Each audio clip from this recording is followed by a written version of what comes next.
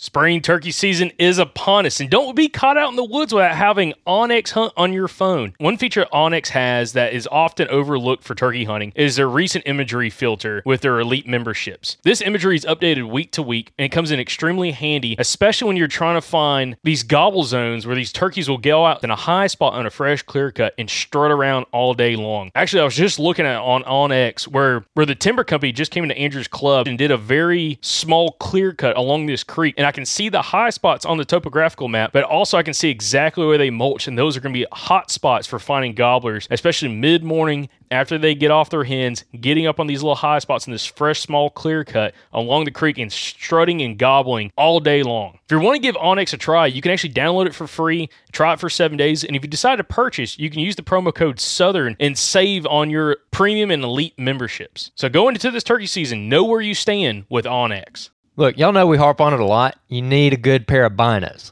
Yeah, I never hunted with binos until I was almost into my 20s. I never did it when I was a teenager or anything like that, or when I was a kid. We never had binos. And when I bought my first pair of Vortex binos, the first binos I ever purchased back in like 2015, it immediately made a huge difference for me, especially in the turkey woods. So give yourself the advantage of a good pair of binos this spring, whether you're looking for more of like an entry-level bino like the Vortex Diamondbacks or something really, really nice like the Razors. Vortex is going to have something for you. And hey, don't pay full price for it. Use our discount code at eurooptic.com. Use the code SGN10 to get a discount on any Vortex optics that you want to order. Again, that's eurooptic.com, code SGN10 to go get a discount on any Vortex product you order. If you live in the Gulf Coast region, you need to find yourself at the EcoWild Expo May 10th through the 12th in Mobile. It is the premier outdoor expo for the Gulf Coast region, and we're going to be there. We're going to have a booth. We're super excited about it. Can't wait to meet you guys that live down there. We absolutely love the Gulf Coast region, so to be a part of this show, we're super excited about. We're going to have past podcast guests there at our booth for you to talk to, guys who are relevant for your area, who you can talk to. You can pick their brain. You can joke with them, laugh with them, tell them your story, whatever you want to do. It's going to be an awesome time. We're already working on some past podcast guests, but hey, if you live in this area and you have a suggestion for someone you want to see at that show, write in and we'll see if we can get them. There's going to be all kinds of exhibitors at the show that are focused on hunting, fishing, conservation, and recreation. There's going to be activities for the whole family there. They got axe throwing, archery. They're going to have our podcast booth. And then for the kids, they got touch tanks, a honeybee exhibition, a raptor show, kids fishing tank, BB gun range, and a butterfly house. So you're going to love it. Your kids are going to love it. It's going to be an awesome time. So head on over to ecowildexpo.com to get more information on the show and to go ahead and grab your tickets. And hey, mark it on your calendar. May 10th through the 12th. Be there. We want to see you, and we're excited to talk to you. So we'll see you at the EcoWild Expo this May 10th through the 12th at the Mobile Convention Center in Mobile, Alabama. When you need mealtime inspiration, it's worth shopping Kroger, where you'll find over 30,000 mouth-watering choices that excite your inner foodie. And no matter what tasty choice you make, you'll enjoy our everyday low prices, plus extra ways to save, like digital coupons worth over $600 each week. You can also save up to $1 off per gallon at the pump with fuel points. More savings and more inspiring flavors make shopping Kroger worth it every time. Kroger, fresh for everyone. Fuel restrictions apply.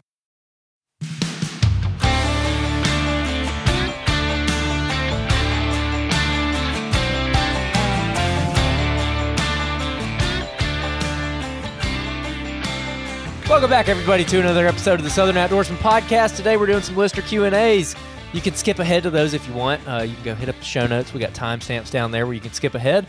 But in the meantime, we're going to be talking about a bunch of stuff. The end of deer season here in Alabama, our last couple hunts, plans for next year, probably some hunting club stuff, and we're going to talk about some more gas station stuff because we got quite the feedback on our discussion on I call it our affinity for Southern gas station food. Jacob, how are you doing? And diners, the whole 9 yards. Yes, yeah. diners. No, doing well. Yeah, it is the end of deer season, so we're going to talk some deer hunting, but I'm also very excited about turkey season now. Yeah, me too. I'm extremely excited for turkey season. So last week, on this Thursday episode that we do every week, the outro, whatever we call it, we discussed some local restaurants that little diner, hole in the walls, country little restaurants. Yeah, little country restaurants, and our affinity for Southern gas station culture. When it comes to hunting. I had I had so many people message me especially about like the Twix and Tween and Centerville Calico Kitchen. I was surprised at how many messages I got about the Calico Kitchen. High Burger Cafe. Again, these are little tiny restaurants here in Alabama. A lot of them are gone now, unfortunately. But they're little tiny restaurants out in the country where hunters go hang out. There's another one that was across the street from the Calico Kitchen. What's it called? It's like Willard's Barbecue and Grill. They got big old bucks in there. They got a big turkey thing on the wall, big turkey mount. Places like that. So we got a bunch of messages. I'm going to read off a couple of them right here. Adam Bice, who's a killer. He sent in a listener success story. He sent a message and he said, Barry, Alabama, Toogie's Diner, and Big Al's is in Barry, Alabama. Maplesville, the Barking Frog gas station. That's the place that we were talking about. We couldn't remember the name of it. Barking Frog gas station. Otaugaville. You got Chester's Chicken. I've had some Chester's Chicken. Honey butter biscuits? No, that's crispy, crunchy chicken. They got that whole. They got these honey. Oh my gosh! me and Michael, we need to get Pike on here because me and Pike were like, it's when we did our like 2-week Georgia early season. Yeah. Pike came down and stayed with me for like 2 weeks when I was in Auburn. Got a kidney stone and everything. Got a kidney stone, and we went. He's the one that introduced me to a crispy crunchy chicken. We went there, and I got these little honey biscuit things. We waited like half an hour for them to get done. They were worth it. They were so worth it. Okay, Clanton, Alabama. He said a gas station across the interstate from the Peach. I think it's a Chevron. That's the one that I was talking about. Yeah, that one's awesome. That's the one where like you go in there at like 4:30 in the morning, you ask that lady for bacon, she delivers. Listen, she scoops it out of there. She's using all 5 fingers. She's like getting it. Glove or no glove? Oh, she got a glove. Okay. She got a glove. Okay. But, you know. It is Alabama. That's all right. Let's see.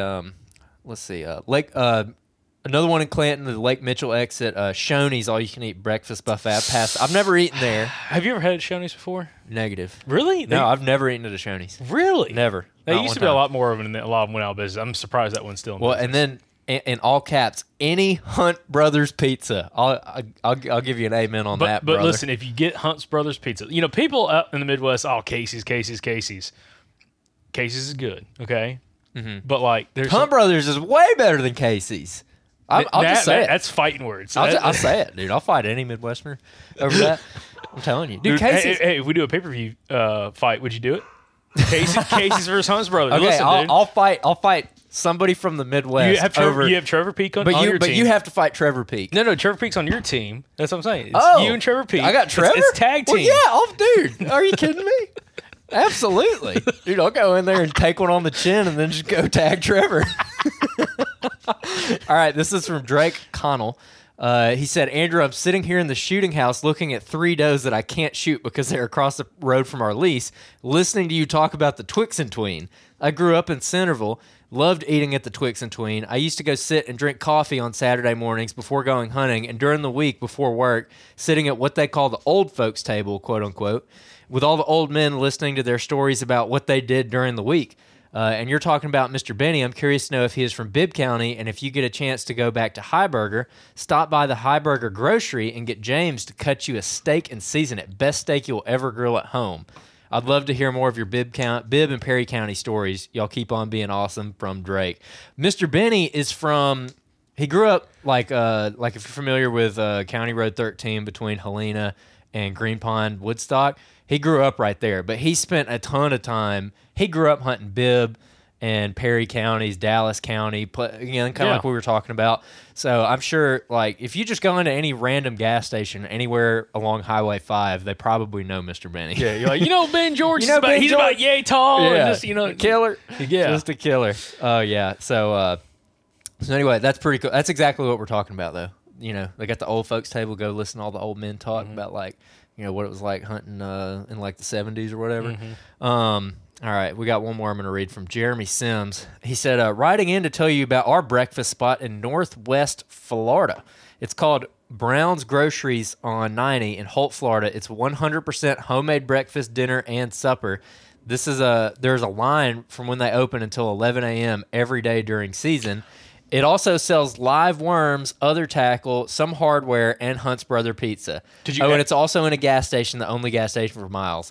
I want to go there. Dude, they say his live worms. Are you like adding them to like a breakfast burrito or something? Or you taking them fish? Hey, man, extra protein. Hey, that's my kind of place. You get you a biscuit and your freaking worms and everything. The only thing they're missing is if they had some live minnows. That and some hunting supplies. Yeah. You get your bag of deer corn while you're at it. get you that no estrus. Hit the woods, boys. We got a couple more in our Apple reviews that we're gonna read at the end. Oh, okay. Yeah. Oh, dude, I'm telling you, we got a huge amount of feedback. We got so many people commented on that YouTube video. Yeah. We had so many emails. I got a bunch of Facebook messages. Mm-hmm. A bunch of people I know texted me, and they were like, "Oh yeah, the Twix and Tween." Especially that's like I cannot believe I forgot about this one. The Sawmill Restaurant. Oh, Sawmill. That's the one I was thinking of. Oh God, I love that place. Listen, me, you, and Nick went in there one time. Mm-hmm. Yeah. After a long day of hunting. And they lost money on us, son. Oh yeah, it's a buffet. They had fried chicken. I promise you, they lost money on us. Guaranteed. Especially with me being there. Listen, I ate for 3, baby. Dude, I was like, I had 3 plates. I literally went and got 3. That was one of those times where you like immediately regret it, and you're not feeling too good afterwards. Oh no, yeah, it was bad because I think that we went back out hunting, didn't we? Yeah. Awful choice. Awful choice. Oh, horrible. Yeah, horrible choice. Needed a couple hour nap after that. Yeah. But yeah, awesome. Speak about that. There was someone wrote in to me talking about some restaurants, and I'm trying to think. Oh, well, they were just one guy wrote in. I think he was from South Carolina. I need to try to find the message, but he was talking about. He's like, it's funny when y'all were talking about like the gas station food because he's like, you go to the Midwest, you can find, because I've been in like places like Iowa, Missouri, Illinois, stuff like that, and you have like little breakfast spots, but it's like it's weird. There's like a line of like what's like normal at a breakfast spot. Like a lot of like these gas stations, you could walk in at 4:30 in the morning. They have all kinds of breakfast food. Yep. They get chicken Crispitos, bro. Which I think I've talked about this before, dude. I want to go around, and that's one of my favorite things for a gas station is chicken Crispito. Do you know what that is? Oh yeah. Okay, just double checking. I don't know if I had those at y'all's school growing up, but dude, you could get like a chicken Crispito, a corn dog, like chicken tenders at 4:30 in the morning. Place down here does that. No, yeah. It's like, dude, it's yeah. That was like that one time we were in Hartselle, Alabama, and we went into like a random gas station, and I think it was like the Cattlemen's Association. Maybe? Yeah.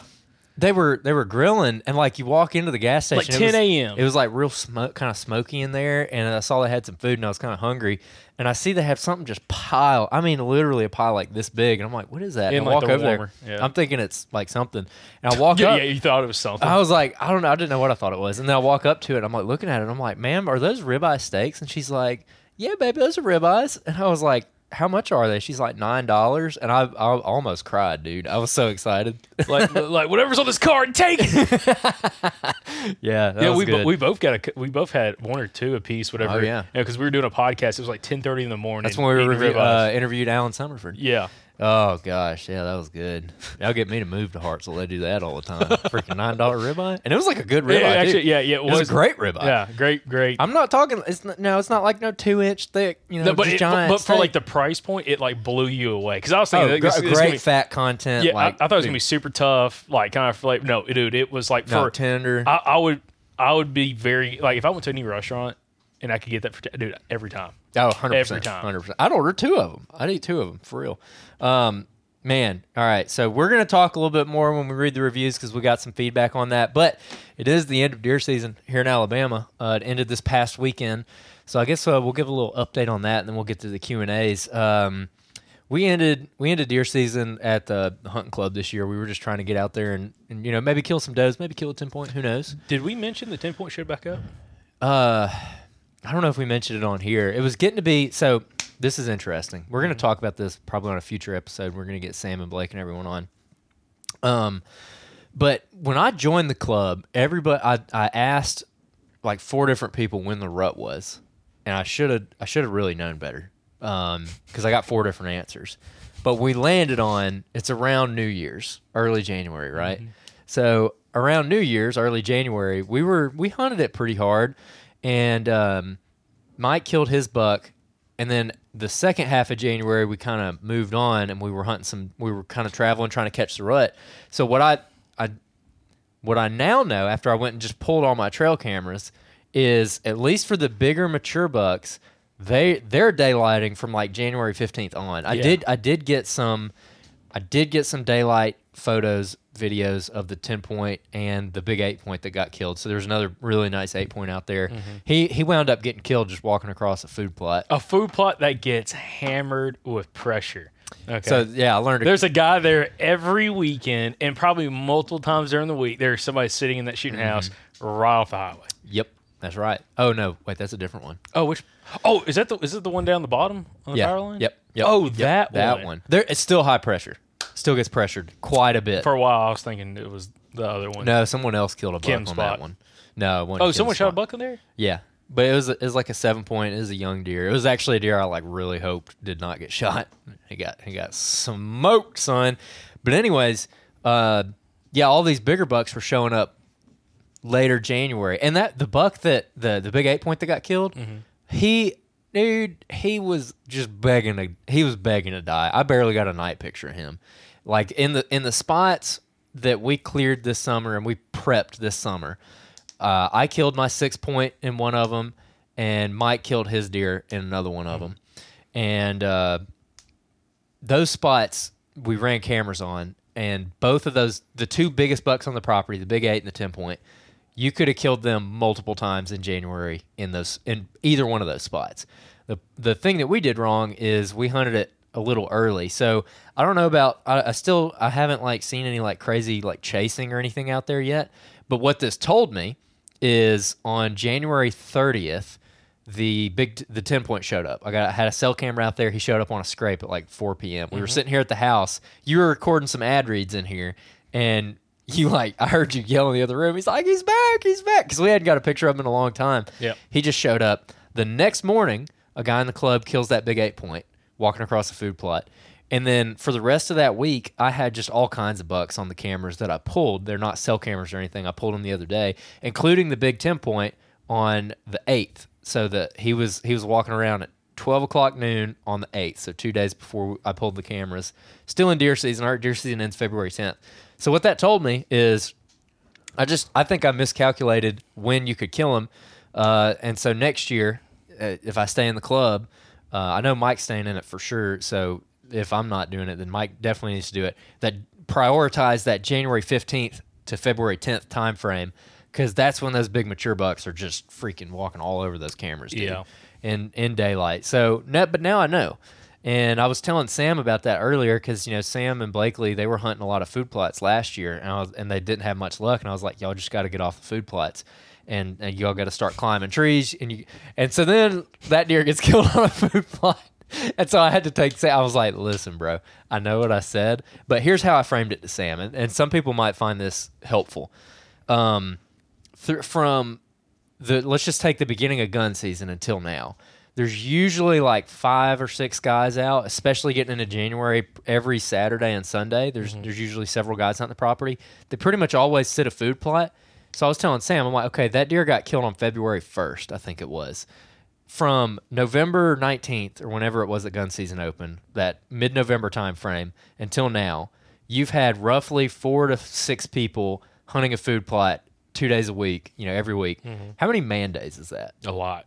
I was like, it took that many man days for someone to kill a mature buck on a food plot. Daniel Williams is drooling about this conversation. Okay, so explain what a man day is real quick. I want to do some math. So a man day, and we just talked about this, I think, on an episode a couple weeks ago, or last week. So a man day, if one guy, if it was just you, no buddies, just you hunting, a piece of public land, lease, whatever, that's one man day.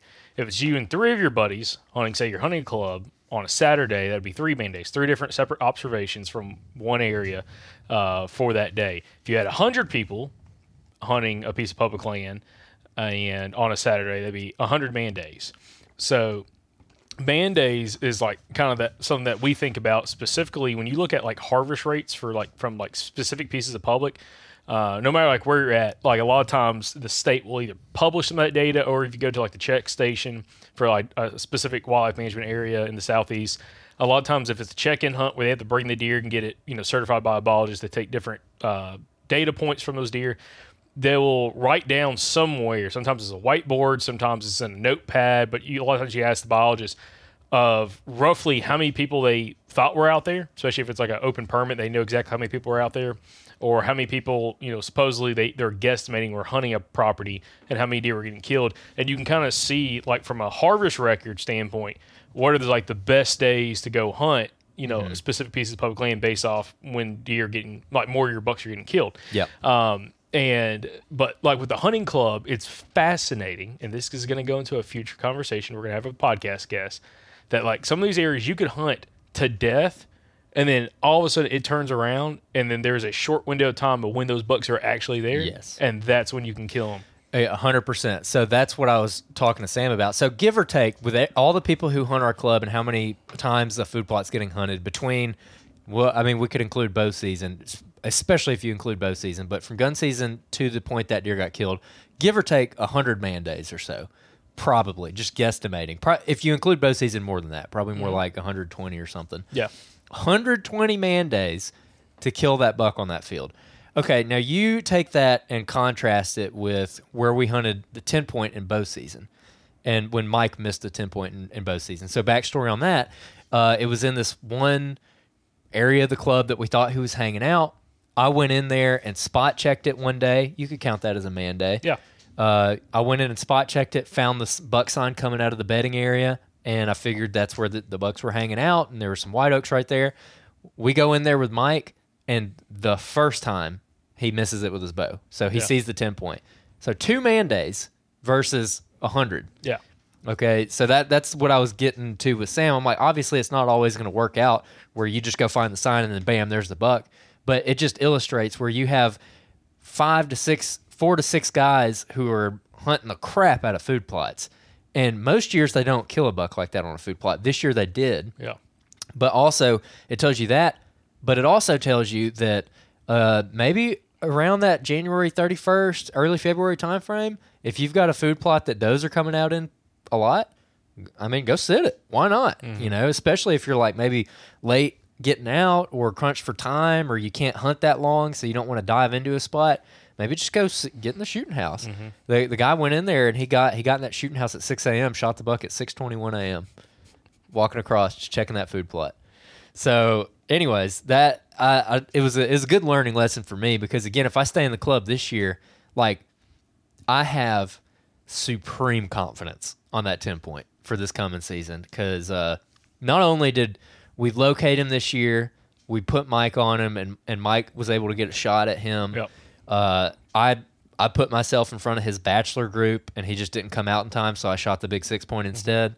I feel like next year, like, I got him down pat. Like, I know exactly where he is hanging out, and I got trail camera data of several times of him showing up in daylight in specific spots at specific times. So I'm going to use that annual pattern for next year, and I still got 2 cameras that I haven't even pulled yet.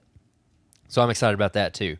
But yeah, dude, it's just been a giant learning lesson this year. I'm really excited. So you're gonna leave some big deer to go find other deer. I don't know. See, that's where I'm torn. So hey, I just thought about this. Probably don't want to do this, but it'd be interesting. Do the Southern Outdoorsman Hunting Club, get together. 10, 15 listeners. Go lease you a big property. That sounds really good in theory. But see, the problem with that is, like, we got 10 or 15 people who are going to be doing exactly what we do. That's like the beauty of our club. Might have a lot of deer get killed. Probably. But this is what I was telling Sam too, because he's thinking about the same club I'm thinking about joining. They might join too, because Sam had a rough year. Blakely killed a deer, but Sam had a pretty rough year, and he was talking about he's a little discouraged after this year. I'm like, man, but it's kind of like the grass is always greener on the other side, and I'm like, if we join this other club, we're going to be hunting the same exact kind of stuff. Like, you're still going to be hunting like pines, clear cuts, hardwood, it's the same exact habitat. Nothing about it is different, but it's a bigger property. And the draw of it is they killed a lot more deer out there this year than we killed on our property. And also, I think our property sets up a little bit more for like transient deer. So you could have just a rando come through. A rando. Because just because of how the terrain sets up, without saying too much. But there's deer that funnel around like a large feature that come through the property. But I don't feel like our property holds like a ton of bucks. Like, or a ton of big bucks. Like there was 2 big bucks I think the property was holding this year. Do you know how many turkeys got killed out there last year? No idea. I know I killed one. I think maybe 1 or 2 others got killed, but that's another thing is I was like, hey, wait till turkey season's over before you make a decision. Like, let's get out there and turkey hunt, which, and we had some guys stop us at the little pin out shed, and they were wanting to, this is another thing where we're not sure about what to do with this club, because they were like, man, we just don't have any big deer out here. We're not holding deer like we used to, or I just feel like there's not enough bucks out here. And of course I have not told them like what I got on camera, and I don't think they were running very many cameras, so I don't know what they have on camera, but they let on like there's just absolutely no deer on the property. And he's talking about how we need to be real serious about how we're planting this summer, and it's because we didn't have summer food plots, and we need to go till up this 10 acres and plant soybeans on it. Where the hell are you tilling 10 acres? Listen, he's talking about needing soybeans out there, and I'm like kind of sitting there, which sounds great. Sounds great until you realize the neighbors have 400 acres of soybeans. Yes. Or maybe not. That's over-exaggerated. Maybe that's really that was one thing. That was one part of it. Like there's already a soybean field like pretty close to the property. Yeah. Or it was a soybean field. There's that, but also the cost associated with that. I'm like, I don't want to pay money to plant soybeans on these freaking clay hilltops where they're not going to grow. No. And it's not going to do anything anyways. Because where they came through and I was like, I brought it up because I was like, hey, like I get what you're saying, but where they just cut a bunch of stuff along one of the creeks, the big clear cut. I'm like, dude, everything that comes up in that is going to be like high protein. Like there's going to be so much native browse down there.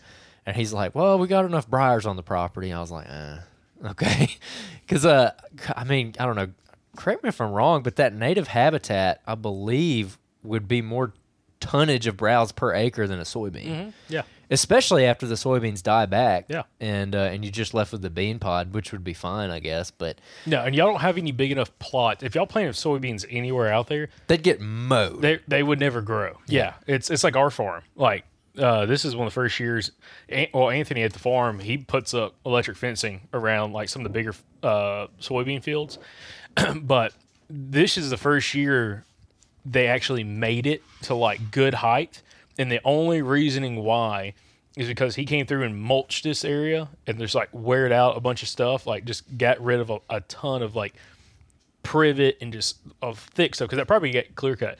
And because of all that and everything that kind of grew back underneath it, it was so much more browse. And like when we went out there with Kyle Liebarger and Alan Summerford, they're like, this is why your plots are even like making it right now. It's because there's look at all the browse in here, and like you can see where the deer are eating all of it. Yep. And it's like your property doesn't have a lot of that.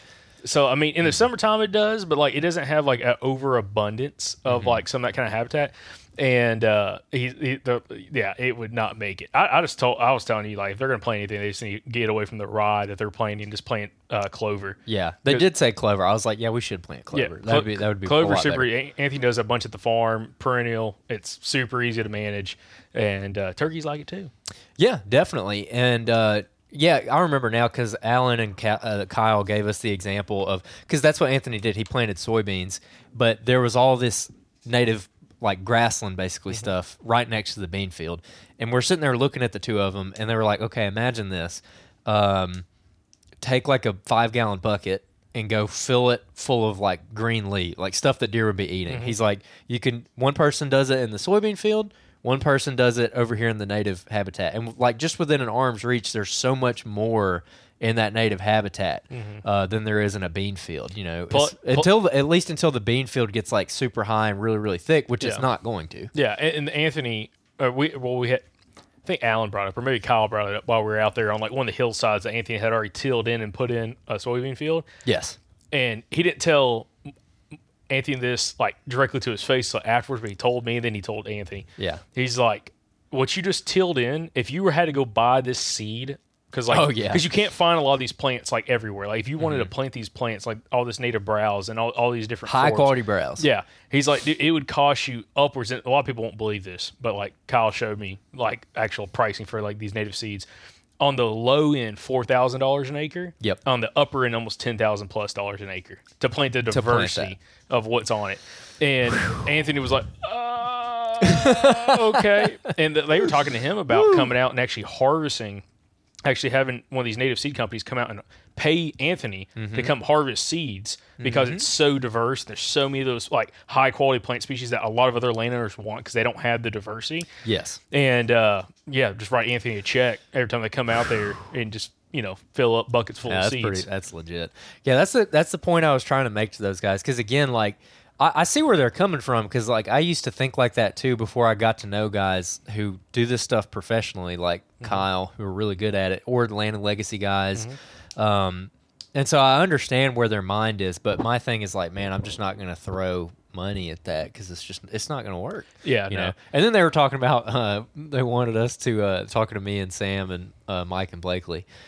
They were like wanting us to build a shooting house. They were like, y'all go get some lumber and build a shooting house and put it on one of these fields. I was like, no, absolutely not. I'm sorry, but I'm just not gonna do that. Like the club, Andrew's not a team player, guys. listen, if the club, if we have money with the club that we have with our dues, like there's some leftovers. If we want to go buy some lumber, I'll absolutely help build a shooting house. But I'm not going and buying all of it myself and building it myself and then going and putting it somewhere because I will absolutely never hunt in it. And so that was the other thing. Like they're kind of wanting to go around the president's back a little bit and do some stuff. And I'm like, dude, let's just get everyone together, see what they want to do, and take it from there. Bring up the whole baiting thing. Oh, the baiting thing. That was probably one of the best parts as well, where, they're talking about how we need these bean fields to draw deer to the property because there's just nothing to keep them out there in the summer or whatever. And you used to be able to bait on this property a couple years ago. I'm like, hey, y'all were in the club back when we could still bait, right? And they were like, yeah. And I was like, do you feel like you had a bunch more deer in the club when you were able to bait and like put out corn and peanuts and whatever you were throwing out? And they just kind of looked at me for a second and they were like, no. I'm like, okay, then why do you think a bean field's gonna like draw them in from 10 miles away? Like a tenth of an acre bean field, if that. Yeah, no, there's no like, it's just crazy, dude. Yeah. And the funny part also is, I live really close to this club, and there's some bean fields right up the road from us. You never see deer in them. I've never. I've seen one buck in one of those bean fields one time ever. You see more turkeys out there than anything.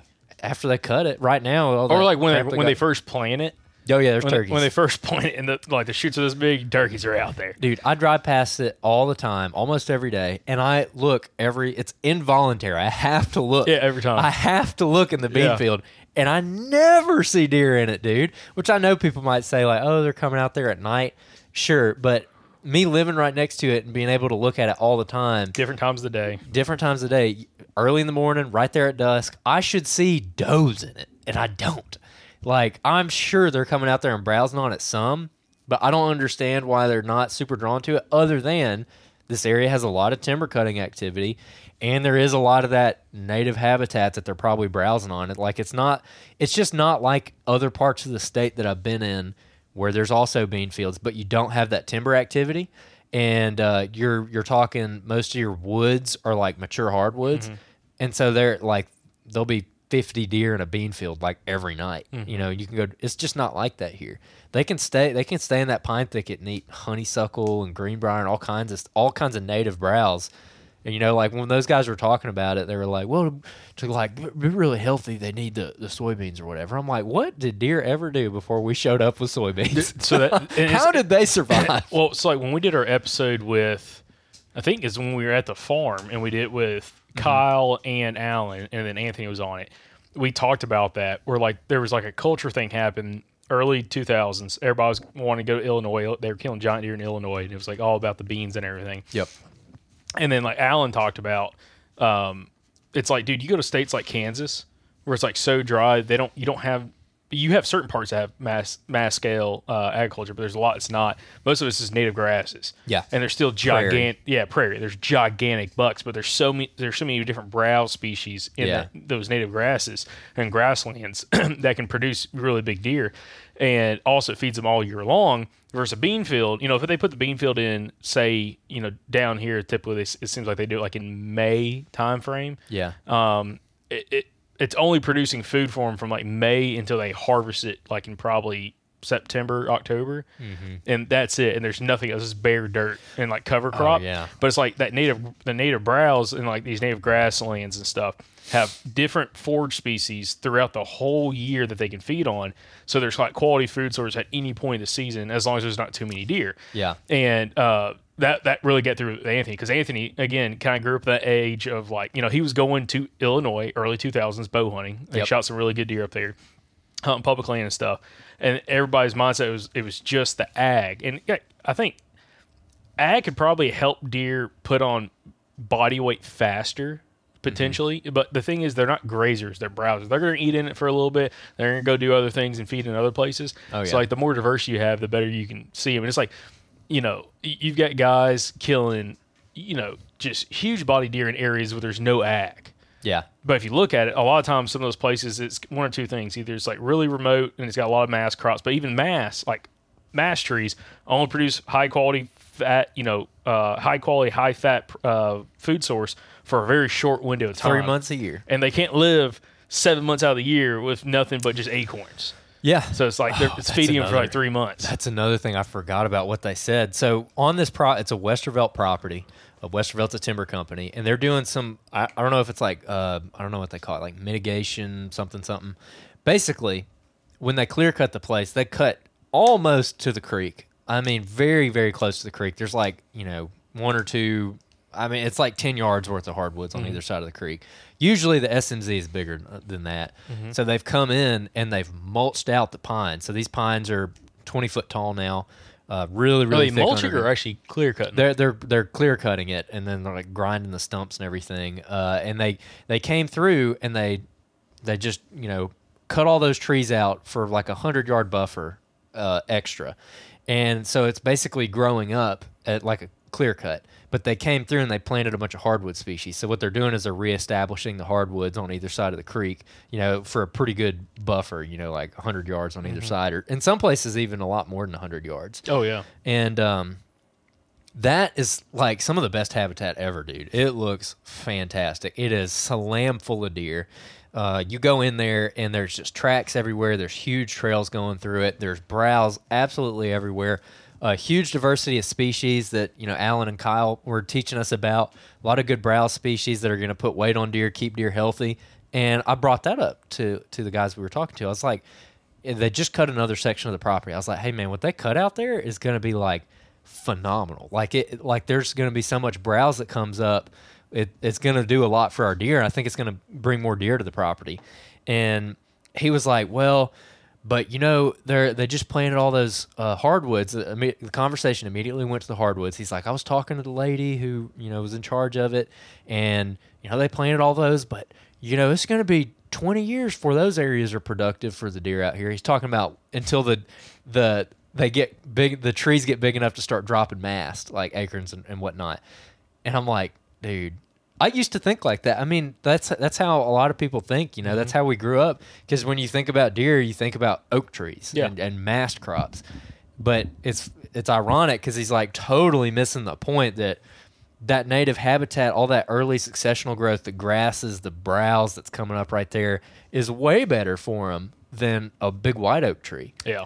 So he's totally missing all this benefit that we're getting right now. And he's like, well, it's going to be 20 years before that's I wonder if they're doing that on that other club. They are. Oh, they are? Yeah. That's what I'm saying. Yeah. So, anyways, it's to be determined whether or not I want to stay in. Because, again, what I was telling Sam, they're thinking about the same thing. I'm like, dude, when you start hunting a property, it's like rolling a snowball downhill, and the longer it goes, the bigger it gets. And so those are like your chances of killing a big buck on the property. It's like the longer you go, the bigger your chances are because you're learning. Now we know we have a year of history with the biggest buck on the property, and we got him in daylight on a bunch of places. So we know where he hangs out. We know where he beds. All these other deer that are up-and-comers who are 3.5 or 2.5 this year, who are really good bucks, who are going to be even better next year, we got to beat on all of them. We know how everyone in the property hunts. We got 2 years of history with all the other hunters in the club. We know who the other hunters in the club are. We know where the drama points are and how to avoid them and whatnot. So we know what we got with this club. And next year, there's in my opinion, a really good chance that we kill the biggest deer on the property, whether that be the 10 point or some other deer. Like the biggest 2 or 3 bucks on the property, I'm very confident that like our group could kill all 3 of them, you know. Whereas if we join this other club, we don't have any history with any of the property. We got to completely relearn everything. We got to start from scratch. We have no history with deer. We have no history with the people out there, so we don't know if there's like some more drama in that club or what we might be walking into. So again, the grass is always greener on the other side, so it's a little bit of a gamble. And so I'm like, I just don't know if I want to start over, you know, because I hunt all over the place anyways. You know, like we're for sure going to travel next year and go to different places. So do I really need like a whole bunch? Like say there's 5 bucks that I want to shoot on the other club, but there's only 2 on my club. Do I really need those 5 bucks? Am I going to go? I can only get 3 in Alabama if I don't go do bonus buck days. So I think I might have, I don't know. It kind of sounds like I'm going to stay, but I don't know what I want to do. What do you think? What's your opinion? I mean, if you were me, what would you do? I mean, to be honest, you didn't even like hunt it a whole bunch this year. I mean, you did. I guess you did more this year than you did last year. I hunted a good bit, but like, I don't think you just hop over across the road and get on another property and you're instantly in like higher quality deer. Yeah, just because they have more acreage. Like I just don't think that's like necessarily the case. And they do have this more property, but they have a lot more hunters. And from what Cody said, there's a lot better hunters in that club. Yes. Than in your club. So it's like, you know, that means, you know, if y'all stay in your club, there's really no other competition unless some guy just gets lucky, you know, killing one just like that other guy killed an 8 point, you know, walk across the food plot. If that happens, cool. But if you got 5 or 6 or 8 other guys in this other club who are actually like getting after it, then it's like, to me, that's different. Yeah. To me, you're kind of going, I think the advantage of hunting in a hunting club, if you're like going from public into a hunting club and you haven't been in a hunting club in a while, it's like you almost kind of want to get in one of those clubs where everybody's just really, I guess the best way to put it's kind of basic. Like just go sit food plots, sit power lines, sit stuff like that, and you can kind of get away from people a lot easier. But if you go into a club like that, to me, you're almost paying for something that's like resembles a lot more public land-esque. As in, like, you're probably going to find cameras in places you haven't found cameras before, like on your club. Probably going to find tree stands and guys using climbers instead of sitting on food plots. So it's like... Yeah. I don't know. Yeah, I mean... Well, and also the guys... So we really only hunt 2 parts of the property pretty hard. Yeah, there's a whole section you don't ever go to. Yeah. Unless we're turkey hunting. And the 2 guys that we were talking to about the food plots and everything, coincidentally, those are the only other people who hunt the parts of the property that we hunt. And when we were talking about all that, one of them was saying like, man, like if we don't do something talking about the bean fields and, you know, extra work days and everything, he's like, we don't do something, I don't know if I'm going to join up next year. And I was like, well, that helps my decision. Like, you know, I like the guy because I ended up running into him a little bit more and learning more about him. And he's a good hunter. Like he's a very legitimate hunter. Like I kind of underestimated him at the beginning of the season because first of all, he was all over my freaking trail cameras. But second of all, like just talking to him, like he knows what he's talking about. So, but if he gets out, then that part of the property, then we'll have it all to ourselves. So then I'm like, okay. Anyways. Yeah. TBD, what we're going to do. But I think I don't know, man. That's a good point. It's a really good point about, you know, just getting in a club with higher pressure. If you get out, I'm going talking to the president and be like, will y'all just do a turkey lease? Yeah. I mean, I'm like, you know, I'm not a deer hunt, but like, I just want to go turkey hunt, to be honest. That's a pretty good turkey property. Yeah, I know. I'll tell you what, we were at me and Tiffany hunting on the last day, and that morning the sun kind of started coming up, and frogs were croaking down in the creek. Birds started chirping right there at daylight. I kind of like perked up a little bit, and I'm like, I'm listening hard. Get tuned up. Yeah. Satellite dishes going. I was a little surprised I didn't hear a gobble. Not gonna lie. Yeah. But anyways, let's get this Q&As. Okay, awesome. Yeah, so appreciate everybody writing all the Q&As. Again, there's a link down in the show notes and show description down below. You can go click the link and then submit your questions to be answered on these Thursday outro /breakdown episodes. Houndstooth Game Call's Dixie Hen Slate was just voted the overall best turkey call by Field and Stream Outdoors, and trust me, it's super easy to run and be extremely dynamic when you're in the turkey woods. Now, we've mentioned a couple of these calls in the past, like the Spur Master and the Success Call in a past episode with both Gary Vines and Lyle Gilbert of Houndstooth Game Calls. And it was funny enough, y'all actually bought every Spur Master call and Success Call they had.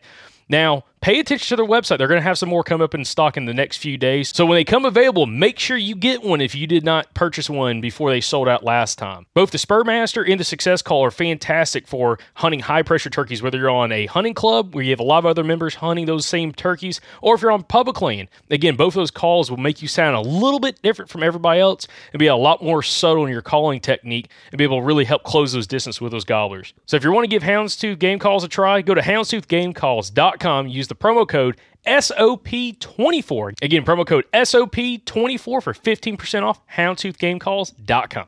True Lock Chokes has been made in Georgia since 1981 and offering a wide range of chokes, over 2,000 different chokes for all kinds of shooting activities. You might be wondering why you'd want to purchase a True Lock choke, and it's to improve your shotgun performance. Absolutely guaranteed. And as a great example, we have Andrew Maxwell here. And Andrew, you've had some pretty good luck, again, kind of switching out chokes and trying out the Precision Hunter choke from True Lock. So, Andrew, what's been your experience so far? Yeah, I've used the same choke for several years now. I never really thought much of it, and I got the True Lock choke in. I patterned my gun with the first choke at 30 and 50, and then I switched to the True Lock and changed from 30 to 50. And the 50-yard pattern on my gun with the True Lock choke is unbelievable. Like, everybody's jaws were dropping. Like, when we were out there with Mike and Sam, we were all super impressed. I mean, it's throwing a better pattern at 50 now than it was throwing at 40 before my old choke. And Andrew, you're shooting the Precision Hunter choke from True Lock. It's a great option. Same chokes I have in my shotgun. So guys, if you want to give True Lock a shot this spring, you can head over to truelockchokes.com. That's TRULOCK chokes.com. You can also use the promo code SOUTHERN at checkout at truelockchokes.com and save 10% on your order. Again, give True Lock a shot this spring, especially if you're not happy with the performance of your shotgun, and shoot with a more deadly pattern with True Lock. All right, this is David Golan from Alabama. Who is Alan and Kyle? I knew we were going to talk about. Oh, that's hilarious. And do you have their contact info about getting them out to our hunting property to help us make it the best that it could be? It's timberland, and we have a long-standing lease, and we can do and make changes as long as we don't cut the pines. Thank you in advance. Yeah, so you can find Alan Summerford and Kyle Liebarger on social media, first off. If you're on Facebook, just look up Alan Summerford, or you can look up Kyle Liebarger. Also, you can go to the Native Habitat Project on social media and reach out to them directly through there. That is where you can get contact information both for Kyle and Alan, both through the Native Habitat Project. And I don't know what their website is. I guess it's nativehabitatproject.com. Yeah, I believe so. I'm trying to remember when exactly we had them on last, when they were at Anthony's place. You know, you can search their name. Oh, I know, but they've been on a bunch of podcasts. So but also, I believe Alan works with Land and Legacy. They're another group that does habitat consults, and Alan would be a great guy to have out. Both of them would be, but like Alan, he's kind of specializes. He lives here, and he kills a bunch of really big, nice bucks here in Alabama. And so he's going to be able to help you with your, okay, here we go. Big Buck Habitat with Kyle Lieberger. That was episode 478. So I would recommend going and listening to that one. And then episode 476, Chasing Southern Giants with Alan Summerford. That's another really, really good one to go listen to. And in those episodes, we go over their contact info in a little bit more detail. I think I might give out their email address or something. Mm-hmm. So go check those out. And you can hit them up, you know, where Jacob said, find them on social media, Native Habitat Project. Pretty easy to find. Get them out. Get some advice. If you do that, I'd be curious for you to write in and tell me how it goes. Yeah, they came out to Anthony's farm, the family farm, this past summer, and it was awesome. I mean, first off, they were blown away with the property from like just a habitat standpoint, mm-hmm. and like what Anthony had done. And that was before we had actually burned the property. And Anthony's actually, we're trying to figure out, he wants to do a dormant season fire on a different section. coming up here in the next couple weeks. He needs to tell me when he's doing that because I want to come and film it with my drone. Well, we're trying to figure it out. Okay. So I was talking to him about it. Keep me posted. Yep. Keep me posted. All right. Next up, Lane Dillard from Alabama. Howdy from the worst deer hunting area in the nation, Geneva County, Alabama. Coming in hot. I'm 29 years old, and I've been hunting since I was old enough to fetch doves and carry a Ford. I think he meant to say 410. He said 420. I started deer hunting when I was around 6 or 7. We lost the only lease we ever had when I was 13, and after that we ran dogs until I was 17, and then the price of the club got too high. In that time, I'd seen a total of 12.5 deer. I didn't kill my first deer until I was 25. Since then, I've only killed 3. This year has been the best I've ever had with 3 encounters with 5 deer, but haven't been able to seal the deal. One of the areas I hunt, to my knowledge, a deer has never been killed on the property in the 100 years it's been in the family, and the other has had 3 harvested in 113 years. So needless to say, the area is difficult to hunt. That's it. Real quick before I keep going, what's your take on that? Killed legally on the property? Yeah, I'd love to know how those records are being kept. But that's interesting. Because the thing is, I've heard good things about Geneva County. I have too. I've seen some big deer come out of that county. One of them I'm beginning to put things together on, but the other one is about to drive me crazy. I have a very, very nice buck that years of squirrel hunting and camera experience has it to where I know where his whole life happens, but I can't seem to connect with him. The terrain is fairly severe, and the creek that runs through has canyon walls that are 12 to 20 foot deep in most places, even though the creek is 6 foot across and about a foot deep in the deepest spot. I know where the only crossing on the property is. I know multiple places where the creek bank and pasture or a gully bottleneck the woods to less than 15 yards. There are trails that can be seen from Google Maps in these areas, and I can't get on the deer I have pictures of and patterns of using them, and he hadn't had any luck doing that. He uses the same daybed in a down tree covered in greenbrier religiously. It lays in the perfect thermal spot where if I want to set up in the saddle, he smells me, and if I want to approach from the other side, he hears me. I'm about to pull my hair out over this deer. Would y'all possibly have any idea of what I can do differently? I grew up hunting a greenfield or over dogs, so this hunting sign, this is way out of my wheelhouse.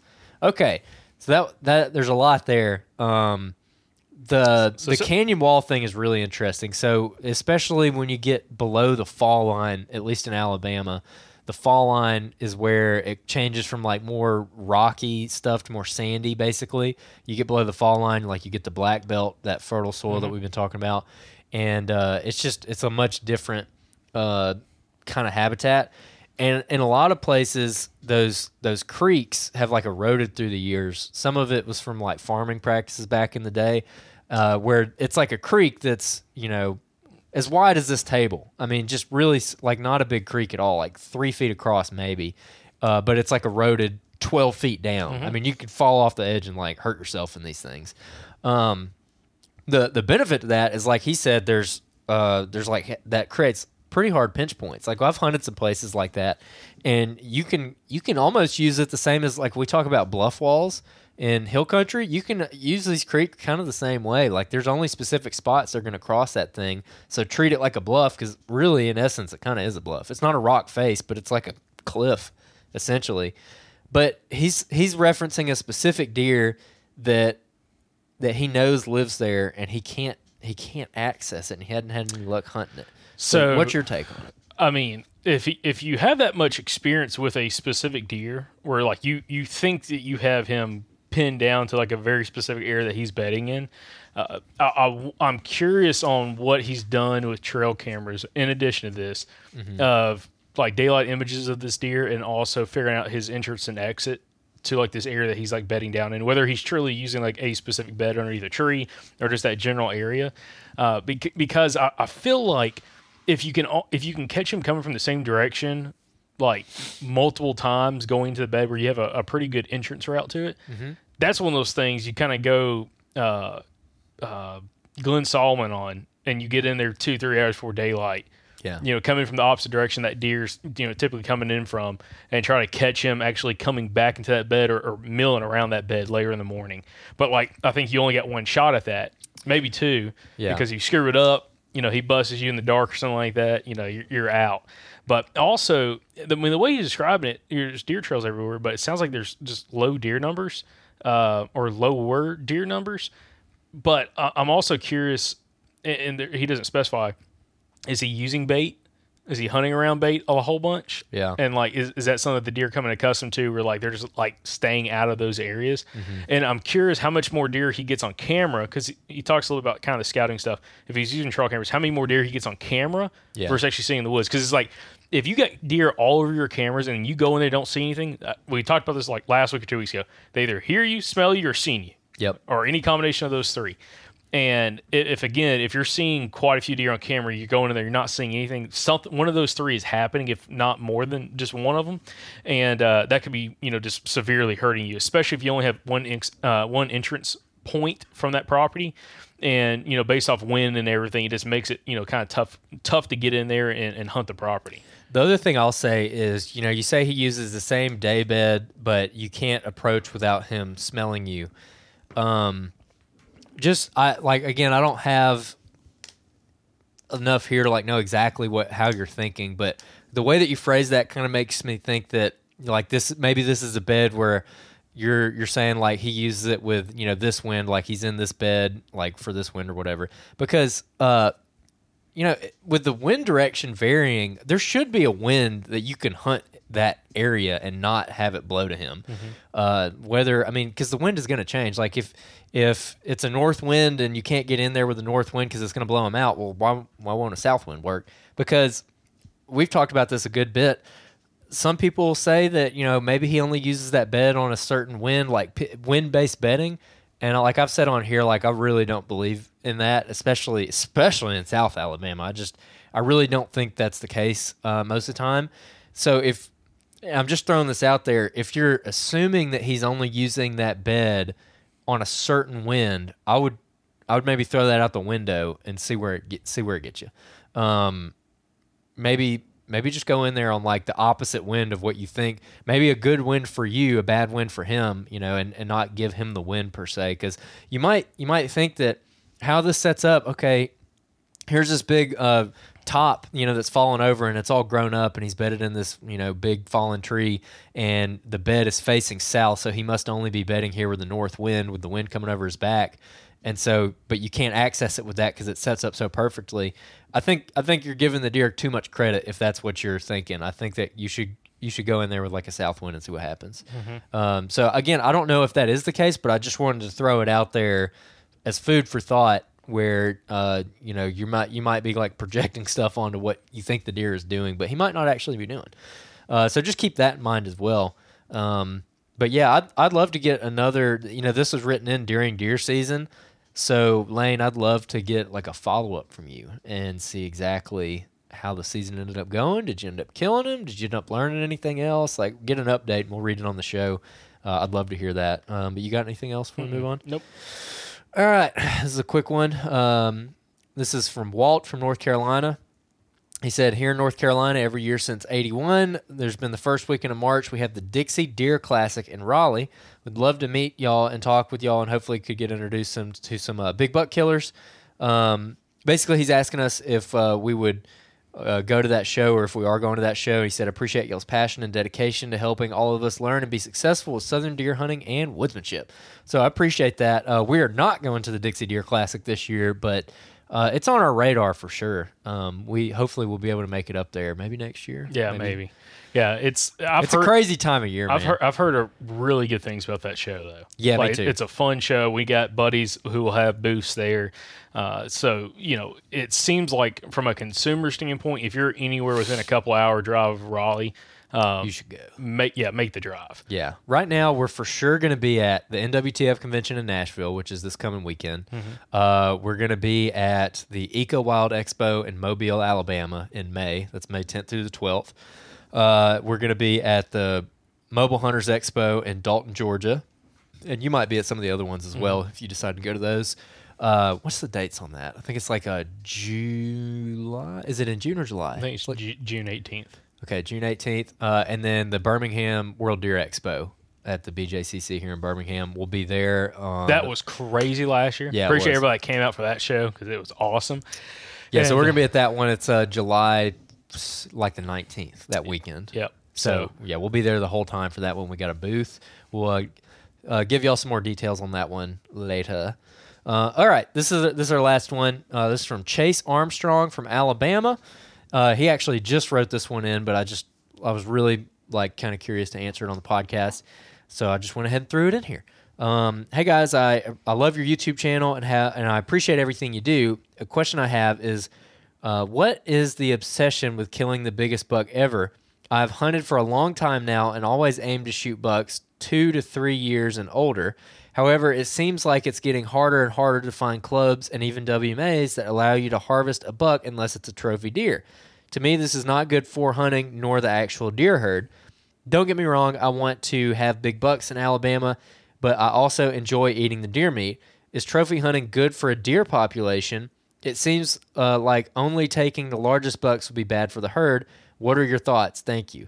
This is a very interesting subject, in my opinion, because there are people that argue that antler point restrictions create bad genetics, possibly. I don't necessarily believe this, but if you only shoot 8-point or better outside of the ears, then the logic is you're killing all of the deer that are 8-point or better and outside the ears. So all the scraggly 6, 5, and 4 points live to see another day, so they're proliferating their genes. Oh, yeah. And so people will say we know of places like this, public land places that are strict 9-point or better in one place in the past. Yeah. And so you'd have giant 6 points running around, or freaking 7-year-old 6 points, and they're not legal. Or and a guy I'd met at a hunting camp early this fall, he hunts some public in the state in Alabama, and it is 4 points or better.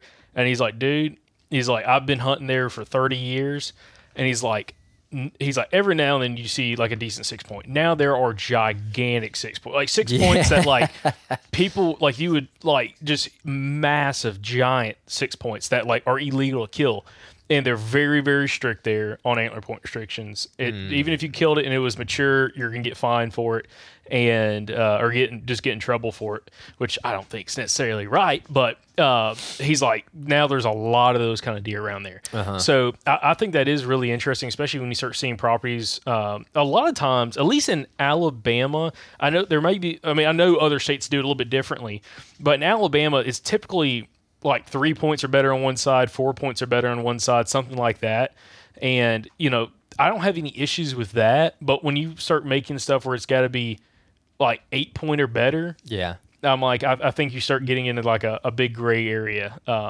With what you're talking about, you're allowing deer that maybe would never make that kind of qualification antler restriction wise, and you're letting those deer live. But the thing is, let me tell you something about genetics. The bucks are not the only ones that pass genetics, by the way. Yes. Okay? It's both from the bucks and the does. So I hear people talk about it all the time, man, you got, you kill your cold bucks, kill, all this kind of stuff. I feel like that was way bigger when we were kids, though. I still hear people. I had somebody recently tell me, man, I killed me a cold buck this weekend. I'm like, a cold buck? And you look at it, it's a 2.5-year-old deer that's got it jacked up one side.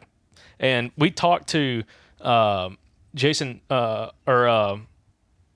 Jonathan Holzenbach, okay? Yep. He's killed some big deer on public land on his hunting club, and also he's a deer breeder.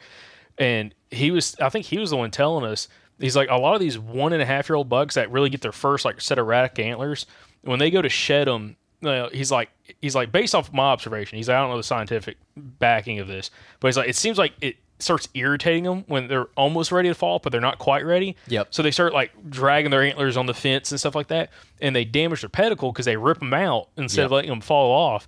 And then that next year, you're going to have some wonky side because he broke his pedicle. Yeah, he's a beautiful 4-point on one side, and he's a spiker, and a spike on the other. Yeah, and he's like, I've seen that with my own deer, and he's like, that's why a lot of my deer, I don't let them keep their antlers. I go out there and cut them off. Yeah. Not only just from the fighting aspect, but it's if they destroy a pedicle, that hurts me on the value of that deer going into that next year. That was super fascinating. Listen to him talk about that, because that's not something I ever considered. Because especially in our area, it seems like the places that we hunt, not talking about the deer that he's raising, but the places that we hunt, there you have a lot of those deer that are like a spike. They're like a great, one side is fantastic. If he was symmetrical, he would be like a huge buck, but he's got a spike on one side, and that's the case he made. I've never heard that. That's super interesting. Yeah, and so that could be a point. It could be like some people talk about the nutrition aspect. Yeah, that maybe could be a point. I'd love to have a biologist on and again talk more details about this. But also, in addition to all of this, when it comes to like if someone says like genetic, like I remember, my uncles, both Anthony and then his brother Michael, had a lease, and it was one down there around Pineapple, Alabama, but it was a different one from one I've told stories about. And they're like, that property was covered in bucks that had that one funky side and one good side. Yeah. And, they kind of just chalked it to genetics. And again, I'd be curious to talk to a biologist, like how common is it actually like some kind of trait pops out where you have like a really, like you just have a big spike on one side, a big, split 2-point side or whatever, versus like some kind of injury. Yeah. And those places where they were having all these funky deer is also a place that has high deer numbers. And it makes you wonder also like the competition aspect. Mm-hmm. Like, I would say high deer numbers, not just buck to does, but like a lot of bucks are down there. Mm-hmm. And are they just sparring to the point that they're injuring each other somehow, injuring a pedicle? And then you have a lot of these lopsided, freaky looking bucks.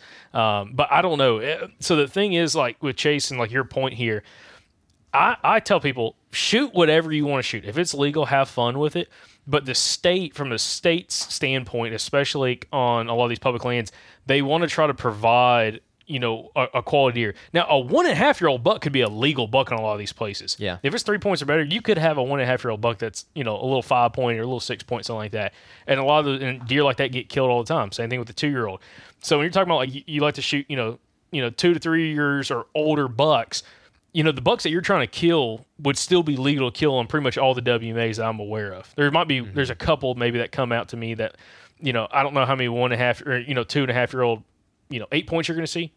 Definitely I've seen it before, but it always seems like you kind of go in that progression where they're like, you get a weird kind of forky 1.5-year-old, 2 years old. He might be like a 6.5 point. Then that next year, that third year is when they're kind of blowing up to maybe like an 8 point or something like that. So now kind of going back to like damaging herd quality and like this, the overall like deer population, they've done studies, and we've talked about this on the podcast before. A lot of people think that only mature bucks are the ones breeding does. Yeah. And it's not the case. Actually, y'all can't see it behind us, but behind the cameras, we actually have a diagram here that has, age class of 1.5-year-old bucks all the way to 6.5+ year-old bucks from Ryan Kirby. And it's one of his canvas or one of his drawings that he does. And it actually has stats on there talking about like the percentage of bucks at different age ranges that breed deer. And again, there are quite a few does that get bred by 1.5-year-old or 2.5-year-old bucks. And the thing is, I don't know, again, if the genetics are the same, whether he's 1.5 or 6.5, his genetics are still the same. Genetic traits don't trade or don't swap around or anything.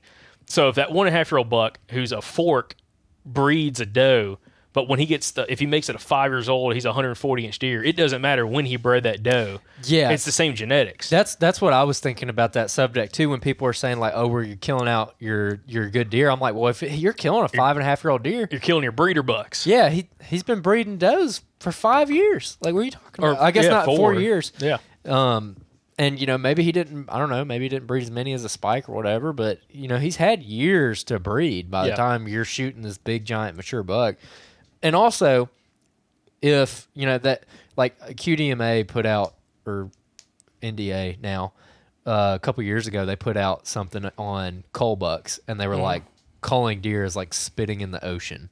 Like, it doesn't matter. Like, it's not doing anything. So, to me, if that's true, and by that same logic, you think you're going to, like, shoot your big bucks and alter your genetics, well, if that is the case, then the cull buck thing isn't bullcrap. Then, so I don't think shooting a cull buck does anything. Like, I don't think it matters. So by that same token, that would also mean that shooting an older buck is not going to negatively affect your genetics, just as shooting a young scraggly buck isn't going to affect your genetics. Well, okay, and it's okay. Yeah, I agree. And the thing is, I don't know. I think there's like a pre-assumed thought process that the bucks are the ones that give their offspring's, the characteristics of their antlers. Yeah. And again, like we said, it's 50-50, okay? It comes from the does. So, but it's, you see, and where I'm going to get with this is, some of the most if you looked at like deer farmers and stuff, like guys that raise deer for preserves or whatever. This is a good point. Some of the most expensive deer might be a doe who's produced some unbelievable offsprings because she has the right genetic traits to throw 300-inch deer or whatever the heck they're trying to breed for. So, the doe genetics and the health is as important as the buck's health and, genetics as well when it comes to, making, if you're trying to get bigger bucks and offspring, you got to have healthy does that have the right genetics. Now, also, there was a study, and I can't remember how we came upon this study, but we talked about it before. It might have been last year, but where I can't remember. I think it was Mississippi State did a study where they took deer out of the delta of Mississippi, which is super fertile soil. It's where all the ag is where guys kill 170-inch deer every year, giant deer. They took, I think it was does or buck. I can't remember. Anyways, they took deer from there and they took deer from poor quality soil. Okay, brought them into pens, kept them separated, but they all get the same food and everything, and they let them breed.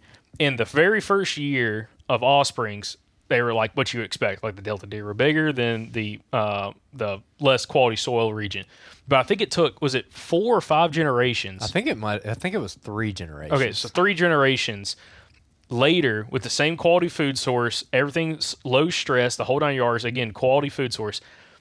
They closer resembled each other. Those offspring from that third generation. Yeah, they caught up. They caught up. Like, again, like the poor quality soil deer caught up with the higher quality soil deer where they come from.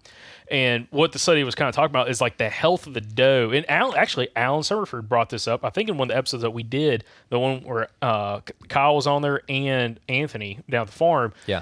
Where it's like, if you can have super healthy does, low stress in the does, and when we say low stress, like stress not necessarily from hunting, but food, like social stress, like not too many deer where they're like really fighting over food and all that kind of stuff.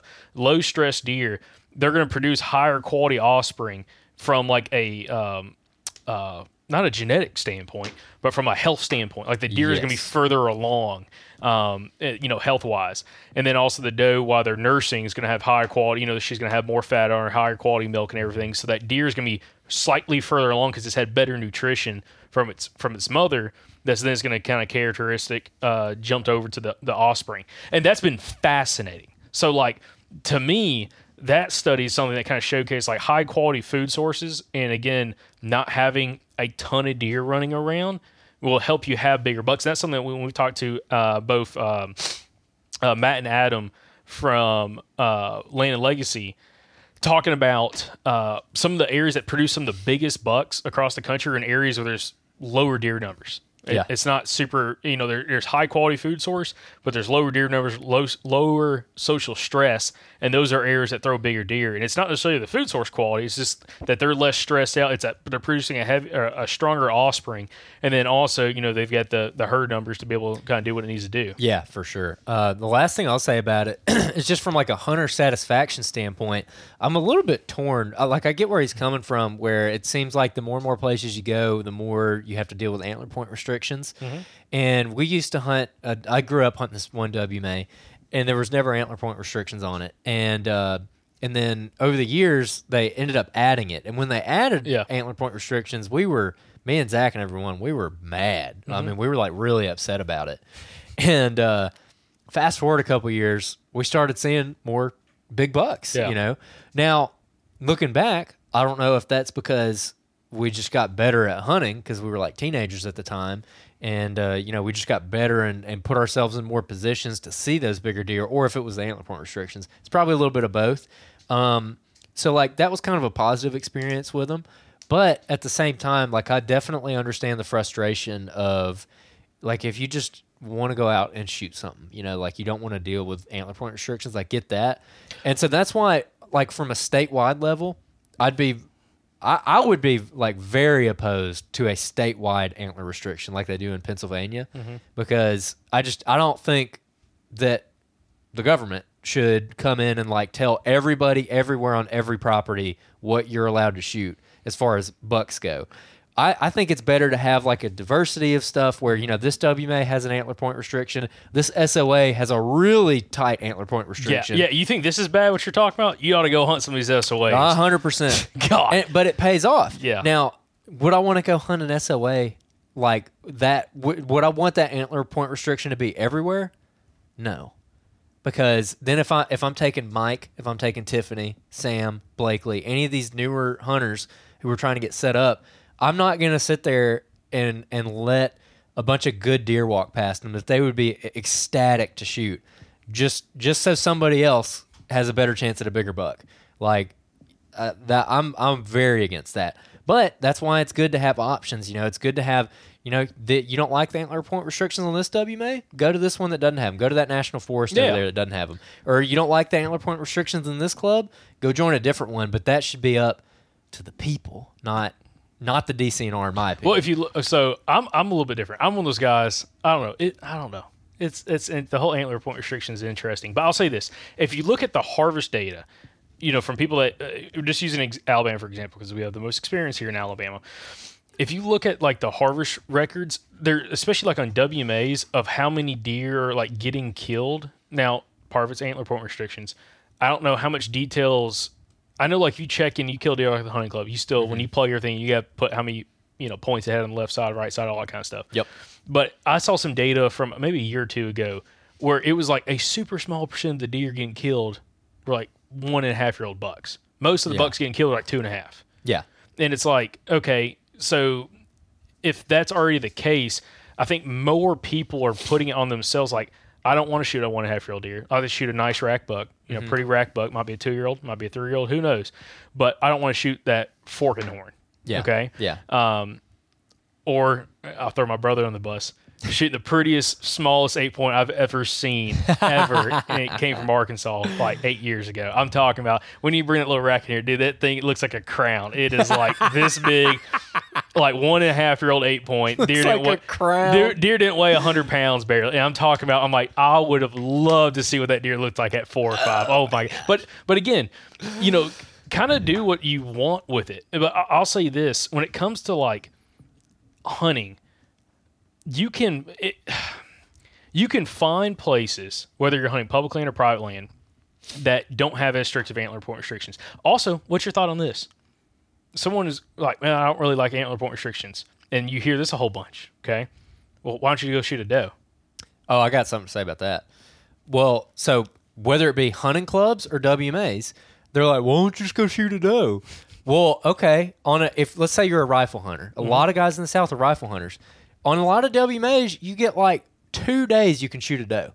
I'm thinking of one specifically. Yeah. But a lot of the places you go, you have very limited doe days. It's like, okay, yeah, maybe there's like 8 gun hunts throughout the year, and 2 of them you can shoot does. Yeah. So 2 of them are hunter's choice, either sex.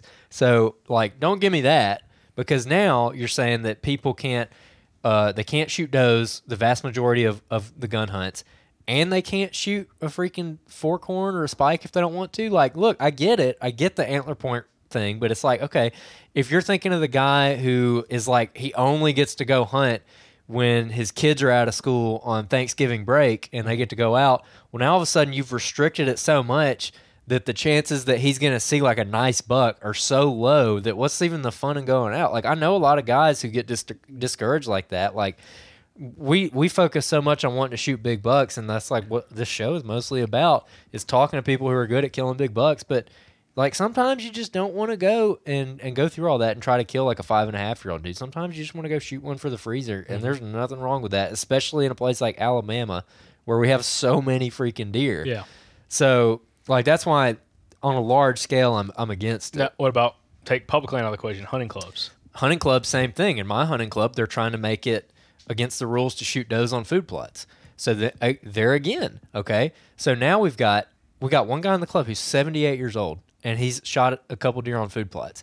And there's people in the club who are mad about it. I'm like, y'all get off him. He's 78. Like, my God, you're going to tell this guy he can't go shoot a doe on a food plot? He showed up to the workday in his late 70s. He paid his dues, showed up to the workday, and you're going to get mad at him for hammering a doe on a food plot? Yeah. Come on. Like, and there's a lot of clubs that are like that. But again, if that's the kind of club you want to be in, then go join a club like that. Yeah. Or go start your own club like that. Go find a lease and start a club. But don't impose it on everybody else. You know, I'm very libertarian when it comes to deer hunting. I'm like, dude, like everyone just get out of everybody's business. Yeah. You know?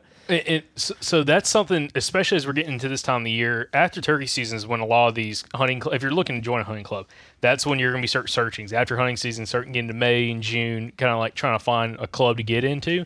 So you need to take all that consideration. Like, are you trying to join a club just to be able to shoot a bunch of deer? Do you want to shoot, a handful of does and a couple bucks?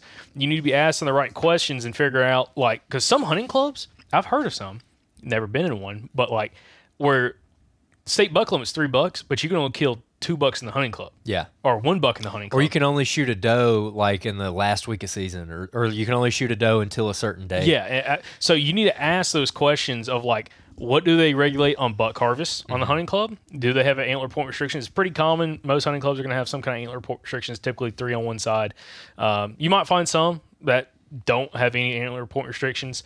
And then also, if you're wanting to shoot does and be able to fill a freezer, asking what is y'all's regulations, or not really rules on hunting does, shooting does, especially during gun season. Especially if you're not a big bow hunter. And, can you shoot them on food plots? If you, hunt with bait, if it's a piece of private, you can hunt over bait. Do they allow you to hunt over bait? Or is it more just an attractant and you got to hunt the general area? Like, you need to ask some of those questions and figure out what's the best option for you and what actually fits for what you're trying to do. Yeah. And I'll tell you this is something, I brought this up to Sam. Do you want to be in a club where you see a ton of deer? Okay, like I'm giving Alabama's example.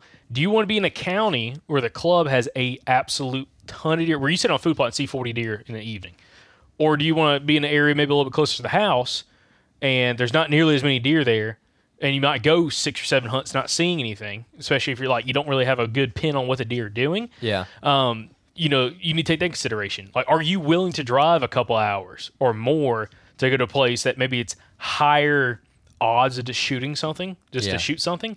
Or do you want the convenience of being a little bit close to the house? 'Cause I brought that up to Sam. I'm like, dude, if y'all drove an hour and a half south, it'd be a different game, as in like just deer numbers. Yeah. But like, if you want to say something close to the house where it's easy to get to, it's kind of like, it's hard to get, at least where we live, it's hard to get a place that's super close to the house that has really high deer numbers, that has like a nice buck to doe ratio. Like, it's hard to find something like that. Yeah, that's very true. That's very true. Also, I mean, again, I keep referencing those guys in my club because, like, again, I just talked to them a bunch, and it's like the reason they got every reason in the book that they're not seeing big bucks except for the way that they're hunting. So it's because they're shooting does on food plots. It's because people are shooting too many young bucks. It's because we don't have bean fields. It's because of this. It's Can't because run of that. corn. Yeah. Yes, it's everything. And the same guy, I was out there one day, me and him were kind of hunting around each other. I know exactly where he went to go hunt, and I saw how he walked in.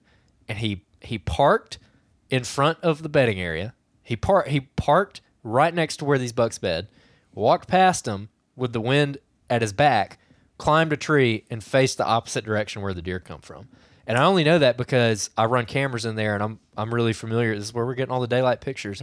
And I knew the wind that day. I was out there at the same time, and he's hunting with the wind straight up at his back, with how he was facing in that stand. And so that just goes to show, like, that guy can get all fired up and let's say he wanted to put 8 point or better on our club.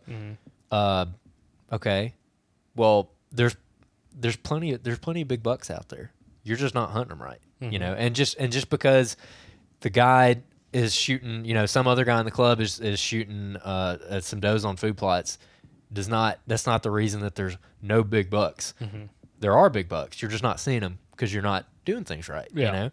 So I always think about it kind of through that lens also, that a little bit of the people who are like real set, like you see people who were like, well, if we were a $1 state, I'd probably kill more big deer or whatever. I'm like, you're that kind of guy, dude. Like, first of all, he's probably right. if we went to one buck state, we probably see an increase in antler size. Yeah. But at the same time, I'm like, you're the kind of guy who it's everybody's fault except yourself. Oh yeah, 100%. Like, if you don't like what you got, then freaking change it. Quit whining about everybody else. My God. Me, Pike, and Shane had a conversation like that. Topic came up while we were doing Talon's podcast, and Shane's like, absolutely not. He said pretty much said what you're doing. What you said is like, if you're struggling to find big deer, like I kind of go back to Richard Fott. If you're trying to kill a 140-inch deer in a county that like there's only been one ever documented being killed, you're probably not going to kill a 140-inch deer in a place like that. 100%. Okay, if you want to kill a deer like that, you ought to look at the map and figure out where are more of those quality deer coming out of public and private, and then go find a hunting club there, or find a lease, or find some public there. And that's what he told Clifton Denny, and that's what Clifton did. Clifton's like, I want to shoot Pope and Young bucks. Well, Clifton said he was living in a county in Arkansas. Wasn't many Pope and Young bucks ever getting killed. Never even seen one. Yep. He drove a couple hours in different direction, and there you have it. Kills two. Yeah, exactly. That's such a good point. So it's like, okay, I live in a terrible county in Alabama to kill 140-inch deer. So rather than drive an hour and a half to a better place, I'm going to advocate for a statewide law change to make it easier for me where I live and completely alter how the entire state hunts deer. Well, the problem, and also they might not have the soil quality and the nutrition 100%. on that place, because if they're not managing and it's just a pine stand, well, you're not going to have any big deer because there's not enough food for them other than food plots and corn piles, and that's not enough for them. So it's like, and especially like with body and all that kind of stuff, it always seems like you get in those areas where there a lot of big deer are coming out of. If you start looking at it on aerial imagery, there's a reasoning why. You have a lot of logging going on. You have a lot of open ground. You have a lot of like just natural browse, kind of get back to that earlier conversation, and that's where those big deer are coming out of. Yeah. Definitely. Yeah, I mean, we could go on and on about that, but yeah, that's why I think the best thing to do is just to leave it up to people, and people can do what they want. Go start a club and make it a trophy club. Go find a trophy club. Go hunt a WMA that has tighter restrictions. Go hunt one that doesn't have restrictions if you want to do that. We intentionally seek out some places with some restrictions. We intentionally seek out some with no restrictions. But anyways, we do both. All right, let's do some reviews now. These are on Apple Podcasts. Appreciate everybody leaving us new reviews. This is from JK Reese 64. He said, Mom and Pop Joints, left us 5 stars. He said, great episode. Really enjoyed listening about all the mom and pop joints. The biscuit spot for me growing up was a gas station called Huckabee's. If you know, you know. Heard y'all talking about Jack's, and we actually got one near me in a small town in Georgia. Oh, they're expanding. They're taking over, buddy. All right, you get the second one. All right, cool. This is from LB Frazier, Calico Kitchen, 5 stars. You brought back some memories with the Calico Kitchen. Went there several times in the mid-'90s. We called it the Pink Toenail. A guy we hunted... y'all want to go eat at the Pink Toenail? Yeah, I don't like that one bit. You better double-check that hamburger.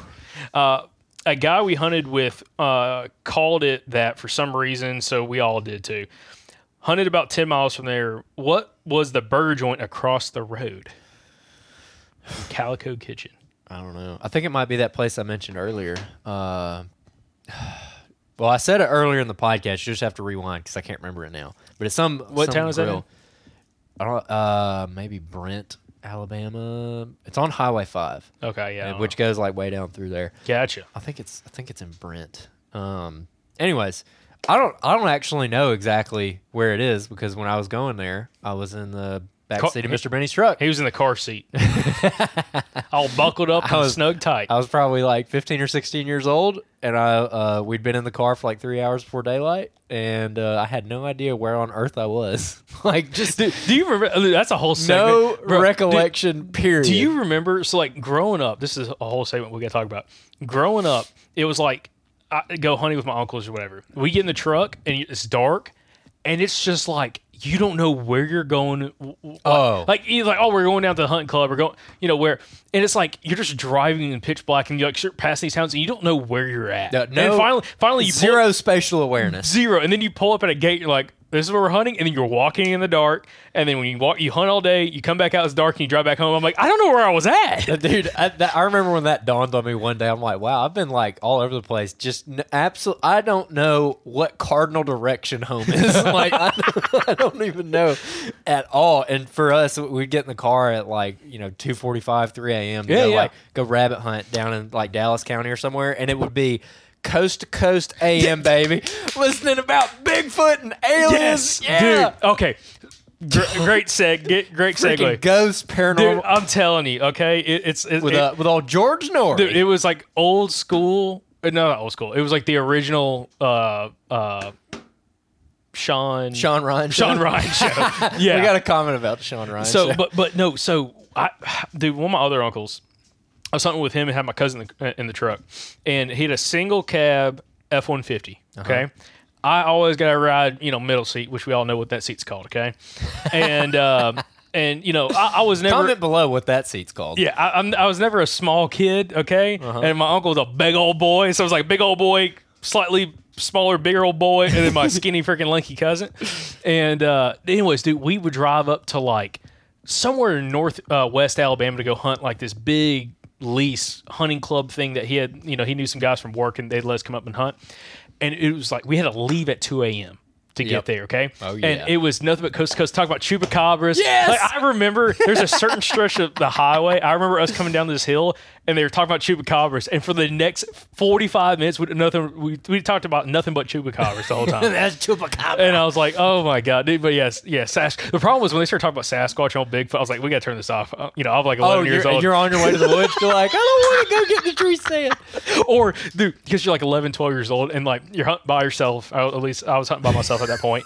And then, like, you're sitting in the stand, and as it's getting dark, you're going back thinking about coast to coast. Like, oh God, 100%. Oh God, 100%, dude. It was like you're sitting there in the pitch black dark, and you're like waiting for the sound of the 4-wheeler to come get you, and you think you hear it in the distance. You're like, I'm saved. And then it wasn't. It was like a truck on the highway. You're like, oh God, oh my gosh. And you hear something like walking around in the woods. You're like, yeah. Oh, dude, I'm telling you, man. Oh, childhood dinner. Dude, we need to do a segment on that. That's a fun subject. We could go down that rabbit hole. Coast to coast, but coast to coast AM.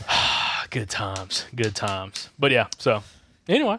All right, let's wrap it up. All right, appreciate everybody listening. Appreciate y'all watching. Appreciate everybody that's also been again buying Southern Outdoors and merchandise, all the different hats and everything. Again, hopefully we're going to see you guys. Really, it'd be next week if I got my dates right at the Weaver Meet event. On Saturday the 24th. Yep. So Saturday the 24th, it's going to be a great time. Weaver Meet, second annual Hunters Meetup event in Hartsville, Alabama. Again, the show page is on our Facebook page. Go to southernoutdoorsman.com or just go to Southern Outdoorsman on Facebook. All the information there. Again, free to come and attend. Bring some deer if you want to be scored. There's going to be some giant bucks there for the big buck contest. All the winners are going to be announced at the show. But also, it's going to be some awesome Q&As there. Free food, free drink, family friendly all day. Come hang out. So excited to see you guys. But other than that, appreciate y'all watching, appreciate y'all listening, and we'll catch you back in the next episode from the Southern Outdoors and Podcast. And remember, guys, y'all stay Southern.